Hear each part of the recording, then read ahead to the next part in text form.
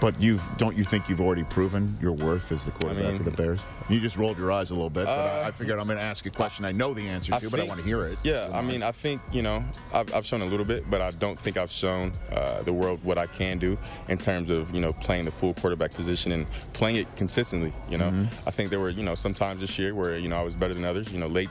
Like my last game of the season against the Lions, that wasn't a good game. So just being more consistent, for my teammates, for my coaches, and, for the fan base. So, once I do that, once I, just keep progressing and keep getting better, then I'll be good. Mully and Haw, Chicago Sports Radio 6-7 of the score. That is the voice of Justin Fields. He was on with Rich Eisen around the Super Bowl, wasn't it? On the last week. NFL Network last week. And he did another podcast. It came out yesterday, right? The Pardon My Take podcast, and it's interesting to hear him there because he talks about how he hasn't shown all that he can do at the quarterback position, and we saw this extraordinary running ability that he showed, but if you break down the numbers, they're not as good as you would hope. And, it was kind of interesting to hear Colin Cowherd talk about Justin Fields yesterday. He gave 4 reasons he believes the Bears should trade Justin Fields. Now, I think it's an interesting argument. It's an argument that you got to have.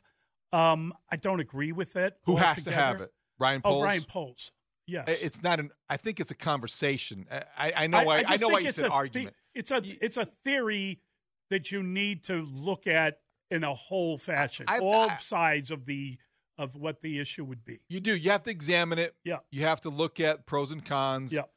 I think that when you look at it, again, from my perspective, you could talk yourself into saying that you need to trade somebody who you didn't draft, and you could find reasons if you're looking for them. No question. Or you could find reasons to say you have so many other things to do. He has taken a step in year 2. You can see him ascending in year 3. Let's see what we have here. Let's develop and play to his strengths and build around him. But the argument is out there, and the conversation is not going to stop until the draft, and it is February 15th, and we have a long time between now and draft day. So I guess when you hear guys like Colin Cowherd make these arguments, it is a good discussion point. So this is part of what he had to say on Tuesday. And whereas with Josh Allen and Jalen Hurts, I saw tremendous, staggering growth year 1 to year 2, I didn't with Fields. He's more YouTube star, sensational plays, but the little stuff, footwork, accuracy, I think you have to consider it. Here's 4 reasons. 1 more season of average to bad, and you'll get nothing for him. Secondly, the Bears have a defensive coach and a defensive culture, and they didn't draft him.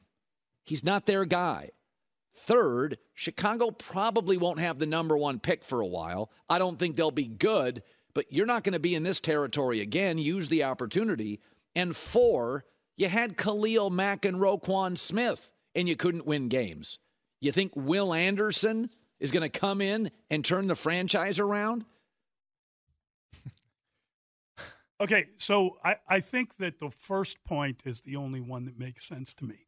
I think that the rest of it is kind of just. Why does the first point make sense to you? Well, because this is the reality of sports, that when you strike when the iron is hot, right? Justin Fields may never have better value than he has after that season. Now, maybe he has a lot more value. Maybe he can make the jump and become a better passer, and I'm still hopeful that's the case. But right now, he's had this remarkable season that didn't translate into wins at all. But I think that always, and I understand that because that is the way executives think, and that's the way executives talk, and that's the way pro sports goes. I always wonder this, though. Is that value that you can quantify with draft picks and you take advantage of a guy when he is theoretically at his peak, when the potential is the highest? Yeah.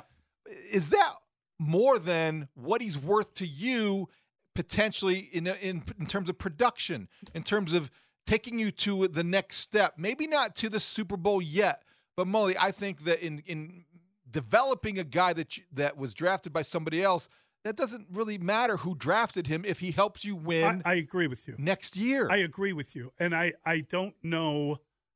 I don't know that I would ever make that move. I'm just saying, among his points, that is the only one that makes that was the one sense, that I would have to balance, and that would be the one. Like, I would have to ask myself, okay, what did we do?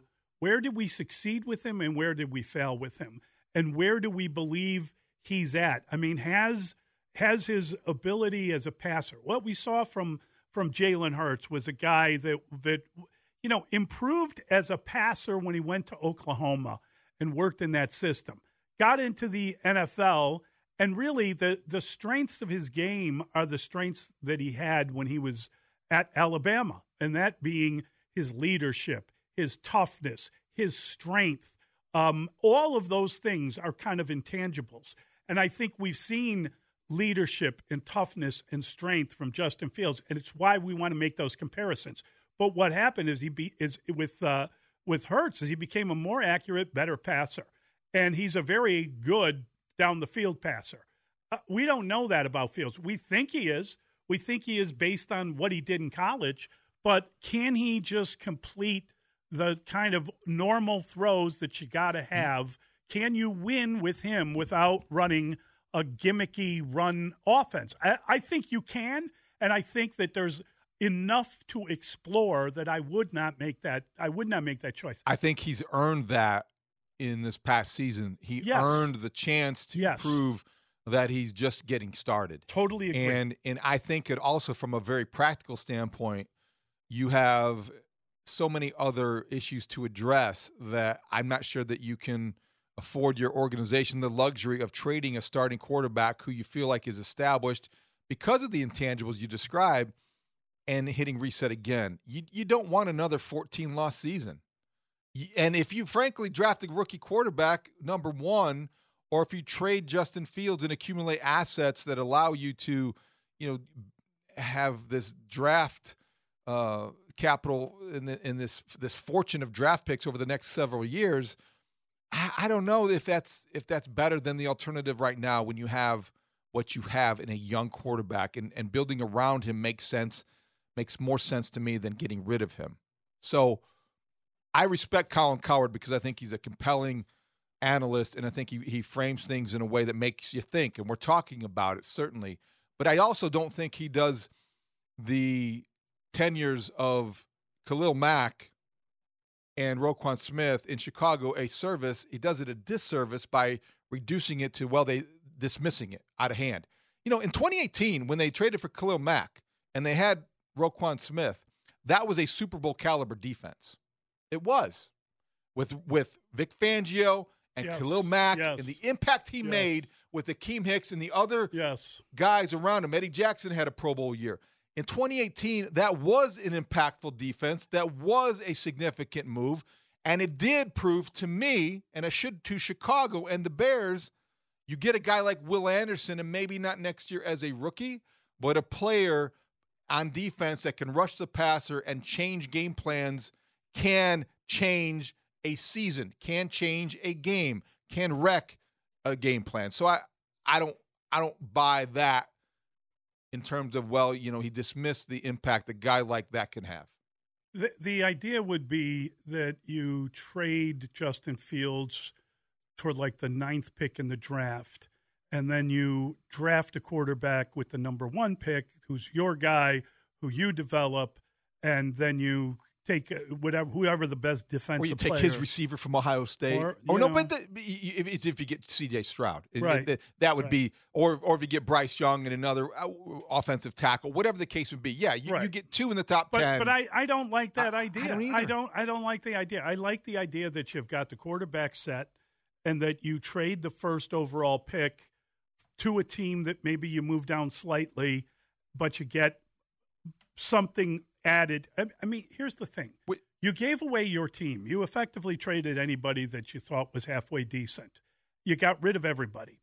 And you wound up with 1 pick in the top 50 of the draft. You need more. So you trade that 1 pick to get more, and if you can get something next year, that's awesome. That's ideal. That would be the ideal. You helped orchestrate a 14-loss season. that puts you in a position You didn't help. You orchestrated it. I mean, you really did. You did that on purpose. You did whatever you could, right? David, what if whatever it takes? What if they had beaten the Patriots, and that wasn't a great Patriots team, but they went in and won that game, which was their best win of the year, by the way, because it wasn't a fluky thing, and it was the best moment of the season. It was.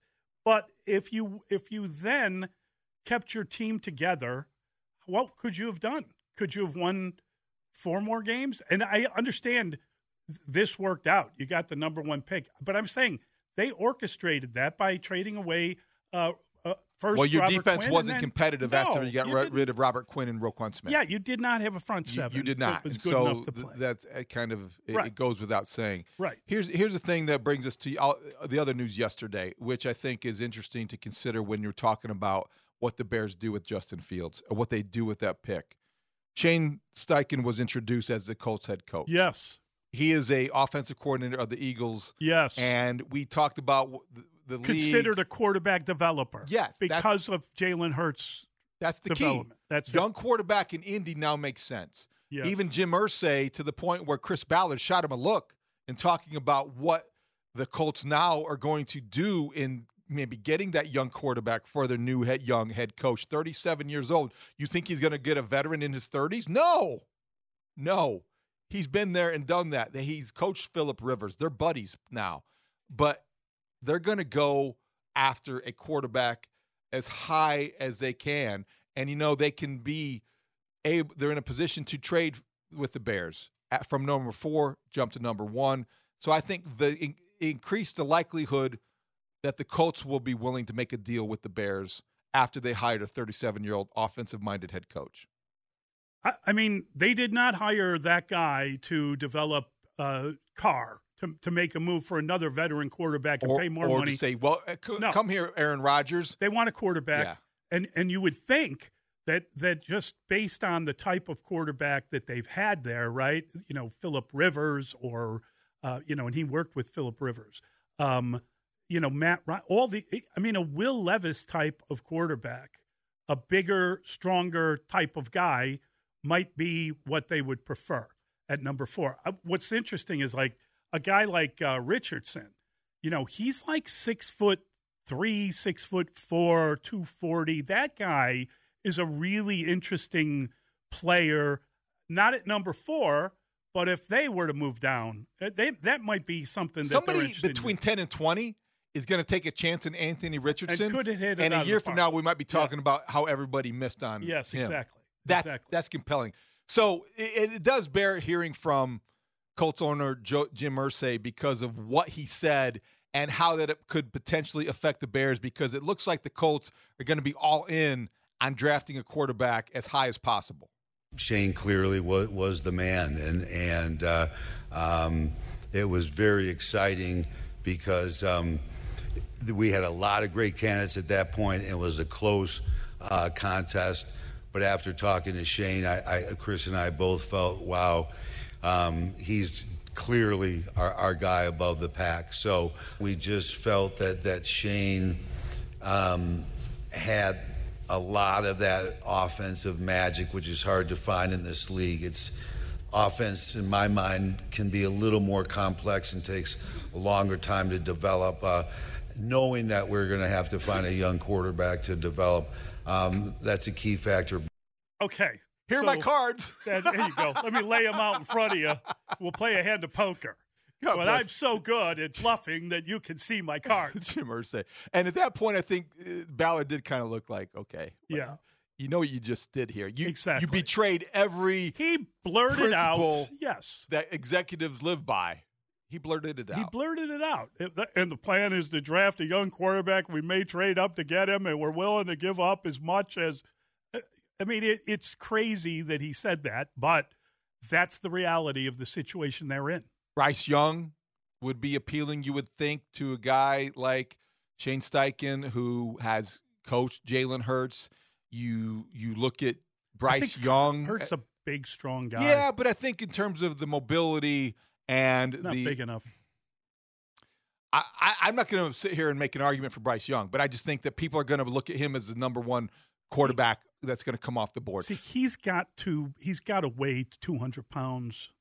I'm just saying we agree on this. Yes. Okay. We agree on this. Yeah. But I also am encountering our opinion of what Bryce Young could be and might not be with a guy like Dan Orlovsky from ESPN. Did you see him yesterday compare Bryce Young to Steph Curry? And he thinks that he's got this special quality that he's going to change the game and be that kind of quarterback. I don't know about that. He's a hot take artist, in my opinion. I'm not against Orlovsky or anything. It's just every time I hear him talk, and this is the problem with the draft, it's all these extreme comparisons. They are extremes. We never compare a guy to a rank and file player, which has got to be what you do when you're actually drafting him. He will be as good as this, but if we hit on him, he's going to be this good. But you got to go with the lower opinion as opposed to pie in the sky. Yeah, stuff. You don't want to get too carried away and over your skis when you're evaluating prospects because it's all about Curry. potential. He's going to change the game to a point. I'm just saying, I don't want. I'm attributing that because I don't want him to pretend like it's coming from me because I don't believe that at all. Yeah. Here's the thing about Jim Irsay, though. He, as we have seen, is an owner that gets his way.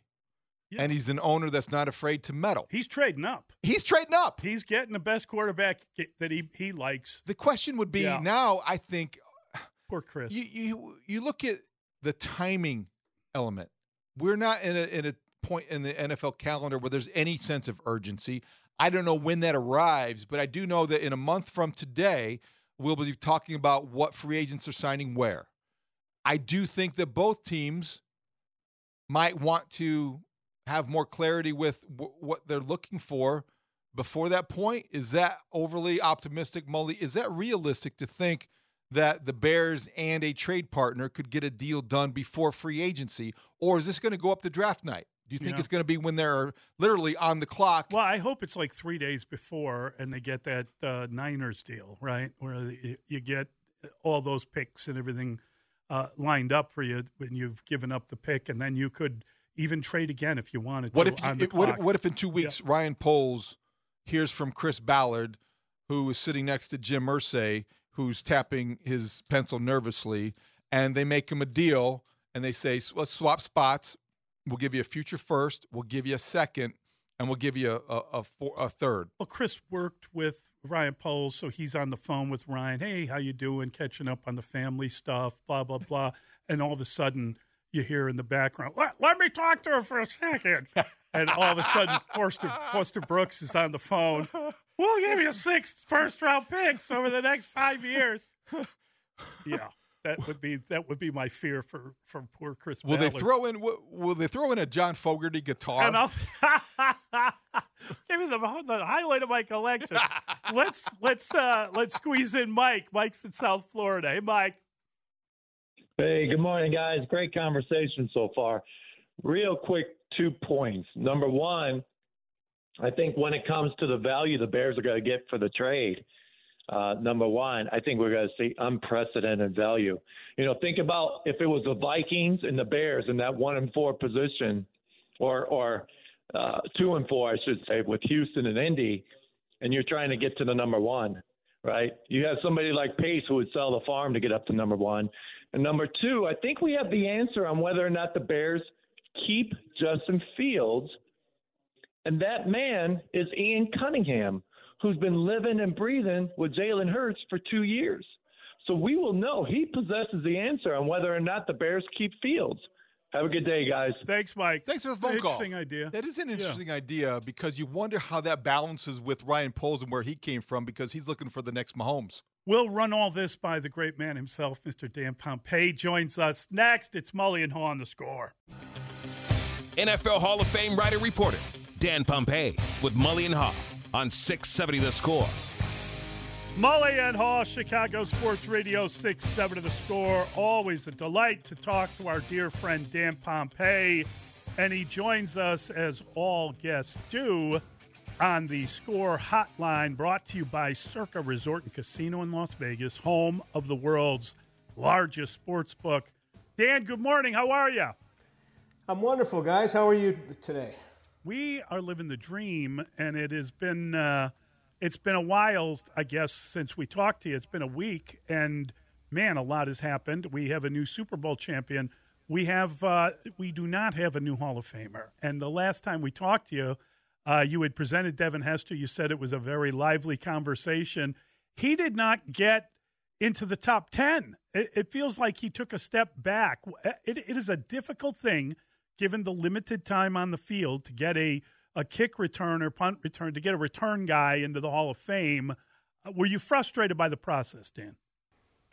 Well, I understood where people were coming from, and there was a lot of conversation about him. I was kind of surprised, though. I was a little taken aback because there were things said and brought up by a number of voters this year that weren't brought up last year. And most of it had to do with the fact that, well, he's just a special teams player, and he only played so many snaps. Right. How do you compare that to Joe Thomas, who was on the field for 65 snaps a game or whatever? And that's the challenge with Devin Hester. He's unique in NFL history. There's not another pure special teams player who's in the Hall of Fame other than a couple of kickers and a punter. That's what we're facing with him, and we're going to continue to face with him. But hopefully we can, continue to make the case that what he did with fewer snaps had greater impact. And I think another point that I'm certainly going to keep hammering is that, if you look at his all-purpose yards, that's a big number. He's got more than all the 3 wide receivers who were finalists who we were talking about in all-purpose yards. Of course, some of that was from his receiving as well. But, you're talking about a guy who really is, the greatest returner in NFL history, and there will be a place in the Pro Football Hall of Fame for him. So I wondered a couple things after the news, Dan. Is that, number one, how this year will affect next year, or in your experience, is every year different depending on the pool of candidates? Because this was a surprise that he didn't make the final 10. So that is the carryover effect was the first question. And secondly, how he took the news, because he was so disappointed a year ago, right, because he thought he was a first ballot guy. Yeah, I'm not sure about the carryover. I can only hope that, we can kind of create a new narrative next year. I could tell you this. He has got a lot of really avid supporters in that room. I know that. They've spoken up on his behalf. They've told me so in conversations. But there are some who are not supporters or cannot warm up to the fact that he should be in ahead of some of these other players we're discussing. I think it might have worked against him a little bit too that we had these 3 wide receivers in the conversation that really split a lot of votes. And I think that because you had those guys, maybe that was a factor that worked against him. I don't know. But I hope that, like I said, we could start over next year. There's going to be a couple of strong first-time candidates again next year in Julius Peppers and Antonio Gates. But I think certainly there'll be room for him. I'm glad we had a good class this year. I'll say that too. And I'm glad especially that Rondé Barber got in and Zach Thomas got in, a couple guys who've been waiting for a long time and certainly were deserving. And, that's part of the process, just kind of keeping the queue moving. And I think next year there will be more guys, and maybe Devin Hester will be one of them, who have been in the queue. In terms of how he responded, I have not spoken with Devin yet. Yeah, Dan, I think that when we look at that Super Bowl, you come away with sort of marveling at how in 6 years of a career, 5 of which he played, Patrick Mahomes has put together a Hall of Fame legacy. I mean, he's already won 2, been to 3, been to 5 straight championship games. I all at home. I don't know, if some horrible event occurred, he'd be a Hall of Famer, which is hard to believe given the length of his career at this point. Yeah, it really is. I mean, we talk about, people throw that term around, Yep. future Hall of Famer, way too liberally and without really, I think, grasping all the details of what that could mean. But in his case, it probably does apply already because you've got those Super Bowl victories combined with MVPs, and it's pretty unusual and pretty special. And you wonder how many more of those Super Bowl wins are in his future, how many more MVPs, how many records are going to fall, how long he's going to play. You know, could you imagine if he plays into his 40s like Tom Brady or Drew Brees, what this guy can accomplish? And I mean, he's in a great situation, and he knows that. You know, I love the fact that he's acknowledged it, that, you know, maybe this wouldn't happen for him if he had gone somewhere else. But he's with a great coach. He's had great teammates, great organization, and that's helped enhance him and bring out his best. And of course, he's lifted everybody around him. So it really, I think it's going to be a pleasure to watch him. And, you know, as we kind of say goodbye to Tom Brady and maybe say goodbye to Aaron Rodgers, or soon we'll say goodbye to Aaron Rodgers, it's good to have a pipeline of great young quarterbacks in the league led by this guy. Obviously, the quarterback carousel will spin. Derek Carr is available. Now he's an ex-Raider. Aaron Rodgers is in his darkness retreat, and we wonder where will these guys land and how it might affect the Bears because of teams who will be seeking quarterbacks in the draft. What's your best guess in terms of Carr, in terms of Rodgers, in terms of anybody else who is out there? Because the Lamar Jackson thing is also very interesting to see what happens with him in Baltimore. Could he be on the move? Who's going to be the first one to sign or be get traded somewhere, Dan, that makes an impact? Well, you know, if teams might be waiting on Aaron Rodgers to find out what that situation is going to be like, which apparently we should know pretty soon, right? Maybe next week. And that's probably the first domino, although Derek Carr already is free to sign with anybody. If somebody really thinks strongly of him, they could go out and make a deal for him. Obviously, the Saints were interested in him already, but nothing happened there. So, not to say something still might not happen with Carr. But, you know, I think beyond that, there might be kind of a delay and some things, some dominoes falling. I still kind of think Aaron Rodgers is going to be in Green Bay next year. I might be in the minority in that, but if he stays there, then, you know, you've got fewer pieces in the market that are really going to demand a lot of attention. And, you know, maybe that helps create the market for the draft picks, the quarterbacks in the draft who will go high. And that would obviously behoove the Bears. It's going to be interesting, Dan, because obviously you think Houston wants a quarterback, and now we heard from the Colts owner yesterday saying he wants a quarterback. They want a young quarterback. That's why they hired their coach. I just wonder, have you heard anything about Will Levis passing Bryce Young, that somehow he's going to wind up being the guy that moves up the board? Is that just conjecture? Is that part of what happens during this process? Is that the kind of stuff we're looking for now? Well, I think it's all beauty in the eye of the beholder. There are going to be some teams that are not comfortable with Bryce Young because he is such a different quarterback. He's an outlier at 5'10" or whatever he is, 192 pounds. Whether or not, you know, one of those teams is the Texans or the Colts or a team that could be in play for a quarterback very high in the draft, that we're not sure of yet. So it wouldn't shock me if Will Levis did jump him. But I think there's a lot of time between now and the draft, and some of that has yet to be crystallized. So we're just going to have to watch the process and see how things flow at the combine and in the private workouts, and you know, what teams have to say and do between now and the end of April. Quickly, Dan, do you think Ryan Poles entertains trade offers, trade talks with teams about Justin Fields? I don't think so. I think, they have to develop Justin Fields, try to continue to develop him. They're this far down the road now.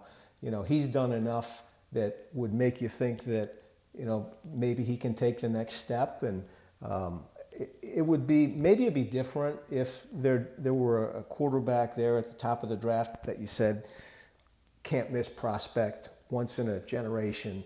Then maybe you think about it differently. But that player's not there. Dan, you're the best. Thank you, buddy. Appreciate it. Thanks, Dan. Okay. Appreciate it, guys. That is the great man himself, Mr. Dan Pompei. Interesting in terms of just what he thinks the Bears should do. Also, just back to the Hester thing for a quick moment. Please. The difference in year to year, depending on who's available, who's in the mix, like the fact that Devin Hester wasn't a finalist this year but was last year, it's one of those things that doesn't make any sense to me, and yet I understand it. You know what I mean? It's not. It doesn't compute, but you look at who else got in, and you think, okay, well, this is why. But it shouldn't be that way. No, but I think the other thing is that you've got to be aware of what the Hall of Fame class is going to look like in a year or two. So I can remember talking to Goose, to Rich Goslin at the Super Bowl year after year, where he would be very concerned. Like, we got a lot of pass rushers coming up. We got to start moving the line and getting some of these guys in, because otherwise we're going to get bottled up. You have to have that mentality when you're looking at Hall of Fame classes. And it feels like this was a year where they got some guys in that had been waiting their turn.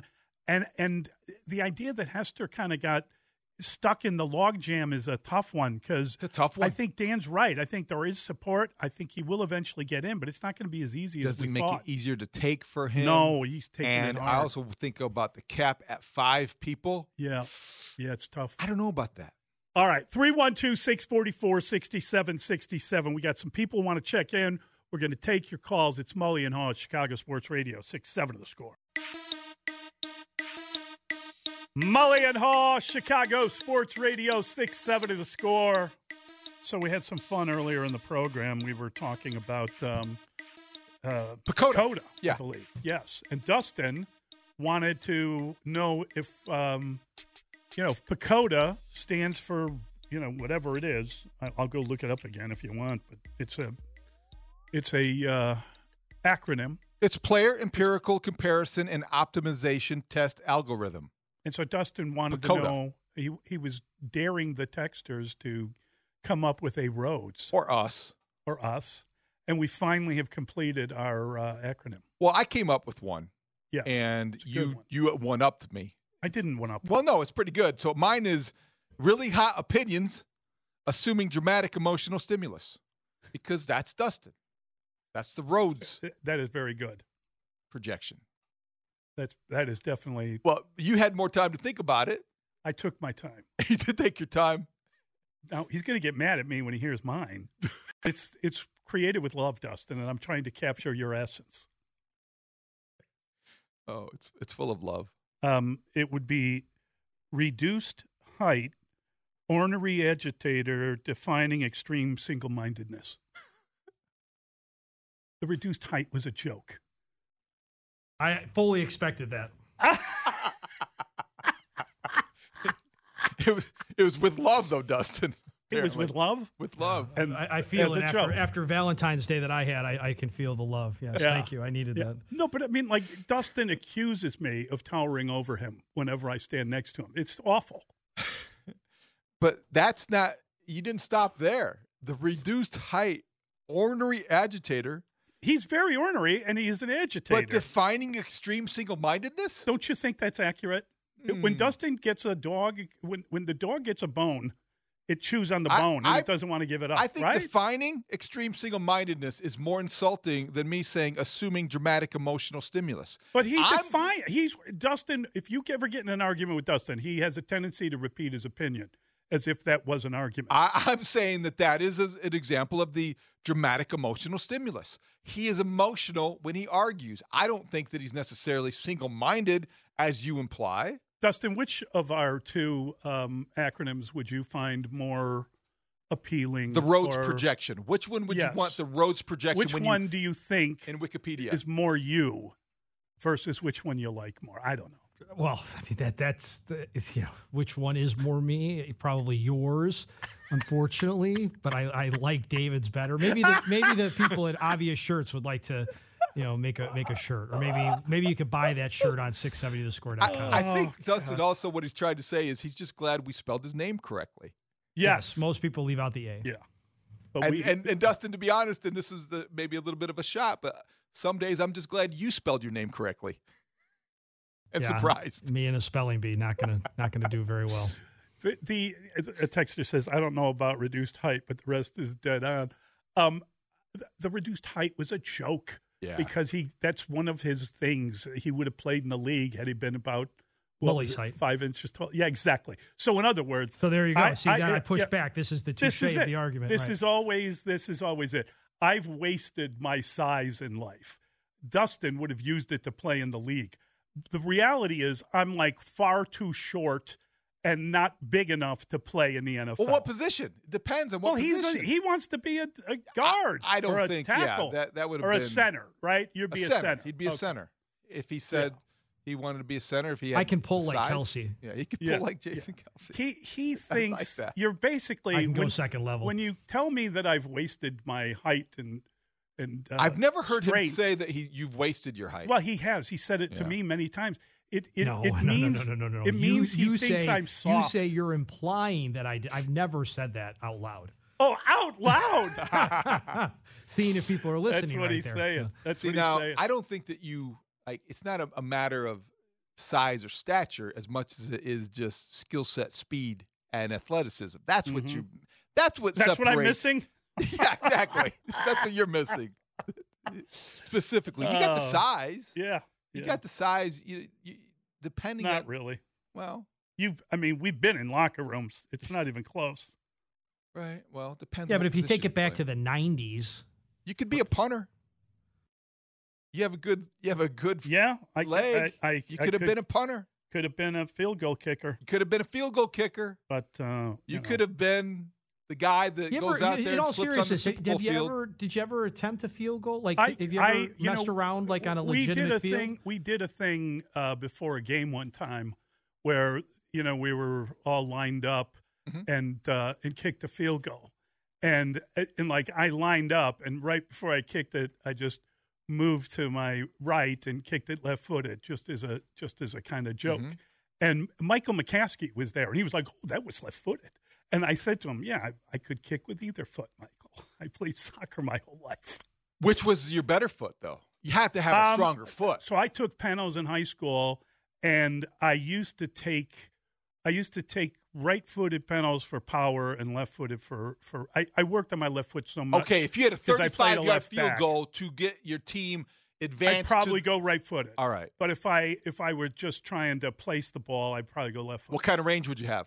I've never tried. I wouldn't know. It's hard, man. I mean, we kicked it from like the 10-yard line, and I was surprised at how difficult it was. Kicking's rough. That was my weakest in punt, the passing kick. Yeah. Always worried about the kick. Yeah. The punt, not so much. The passing, great, but not the kick. The kick's hard. One of the funniest things ever was after the doink, which was so hard, the double doink. Oh, yeah. Was that promotion that they ran. Oh, yeah. I don't remember who ran it. I think it was Mike North, wasn't it? No. Goose Island. Goose Island. It was free beer for But guys, it was like in the middle of winter, and guys were falling on their They were like in an alley, and bad people were footing, just going. Yeah, it was bad circumstances. Right. It was very funny social media, like belly laughing some of those attempts. Yeah, I don't. It's a lot harder than people think. It is hard. Yeah. Unless that's what you do for a living, and that's you perfect the routine and the rhythm, but it's very difficult. Well, if you think about Robbie Gould, right? I mean, he it's like a golf swing for him. But it was what was interesting. Smooth. He came out of Penn State and that was like didn't go anywhere, and he was working at a construction firm when he did the tryout with the Bears, and he had been in camp with New England, and New England did pretty well with those guys, and they reduced his he had taken like an extra yard or something, and they changed his footwork. So when he came to the Bears, he was dead on. I mean, he really was an accurate kick. Do you think the footwork is what it's all about? I think the than footwork is the really leg important. strength? I think the footwork's important. But I think the leg strength, and I mean, I played with guys that had great leg strength, incredible, just amazing because, it's all about loading up and, it's really interesting if you learn how to kick. And I had a friend of mine, I went to a clinic one time and he was doing, he was just practicing shots and he had this kind of Bobby Charlton way of like stretching his leg and striking the ball almost off the air. And it was unbelievable, the power you generate. Were your penalty kicks just powerful, or were they just accurate? I was more accurate. I was placing the ball. You were and I the missed technician. penalties. Don't get me wrong. I've missed penalties. I've never heard you describe one you missed. Yeah, no, I've missed. You keep bragging about the ones you made. No, I hit one right off the bar that got us eliminated one time. It was awful. It was terrible. Ooh, that's a tough one. That's rough. But I mean, glad you're over it. It's not like I'm not reliving it on a weekly basis. But it's hard. I mean, it's because of the pressure of the moment, and that's field goal kicking. I think it's, what you got to do is just stay in your routine, hit your spot, not worry about it. Hard. Good advice. Difficult thing to do. Isn't there a movie? It's like the anxiety of the kicker, or the anxiety of the goalie over the taking of the penalty kick. I think that's the name of a movie. That's a long name for a movie. It's some experimental thing about some goalkeeper who commits murder and then is running around in the middle of the night, as I recall. All right, 312-644-6767. We got to get back into it. We got to talk about this Bulls team. We got to talk about what's going on with them, what we expect tonight. We've got the Bears. It's Bears season to run the clock, for God's sake. We've got baseball, pitchers and catchers reporting. There's a lot going on. I'm just hopeful, and it's just a dream, that maybe we have a winning team out of baseball this season because we can't find one anywhere Pacoda else. says no way. Yeah. And so Rhodes disagrees. RHOADES. That's right. Reduced time. Never mind. Mully and Haw on the score.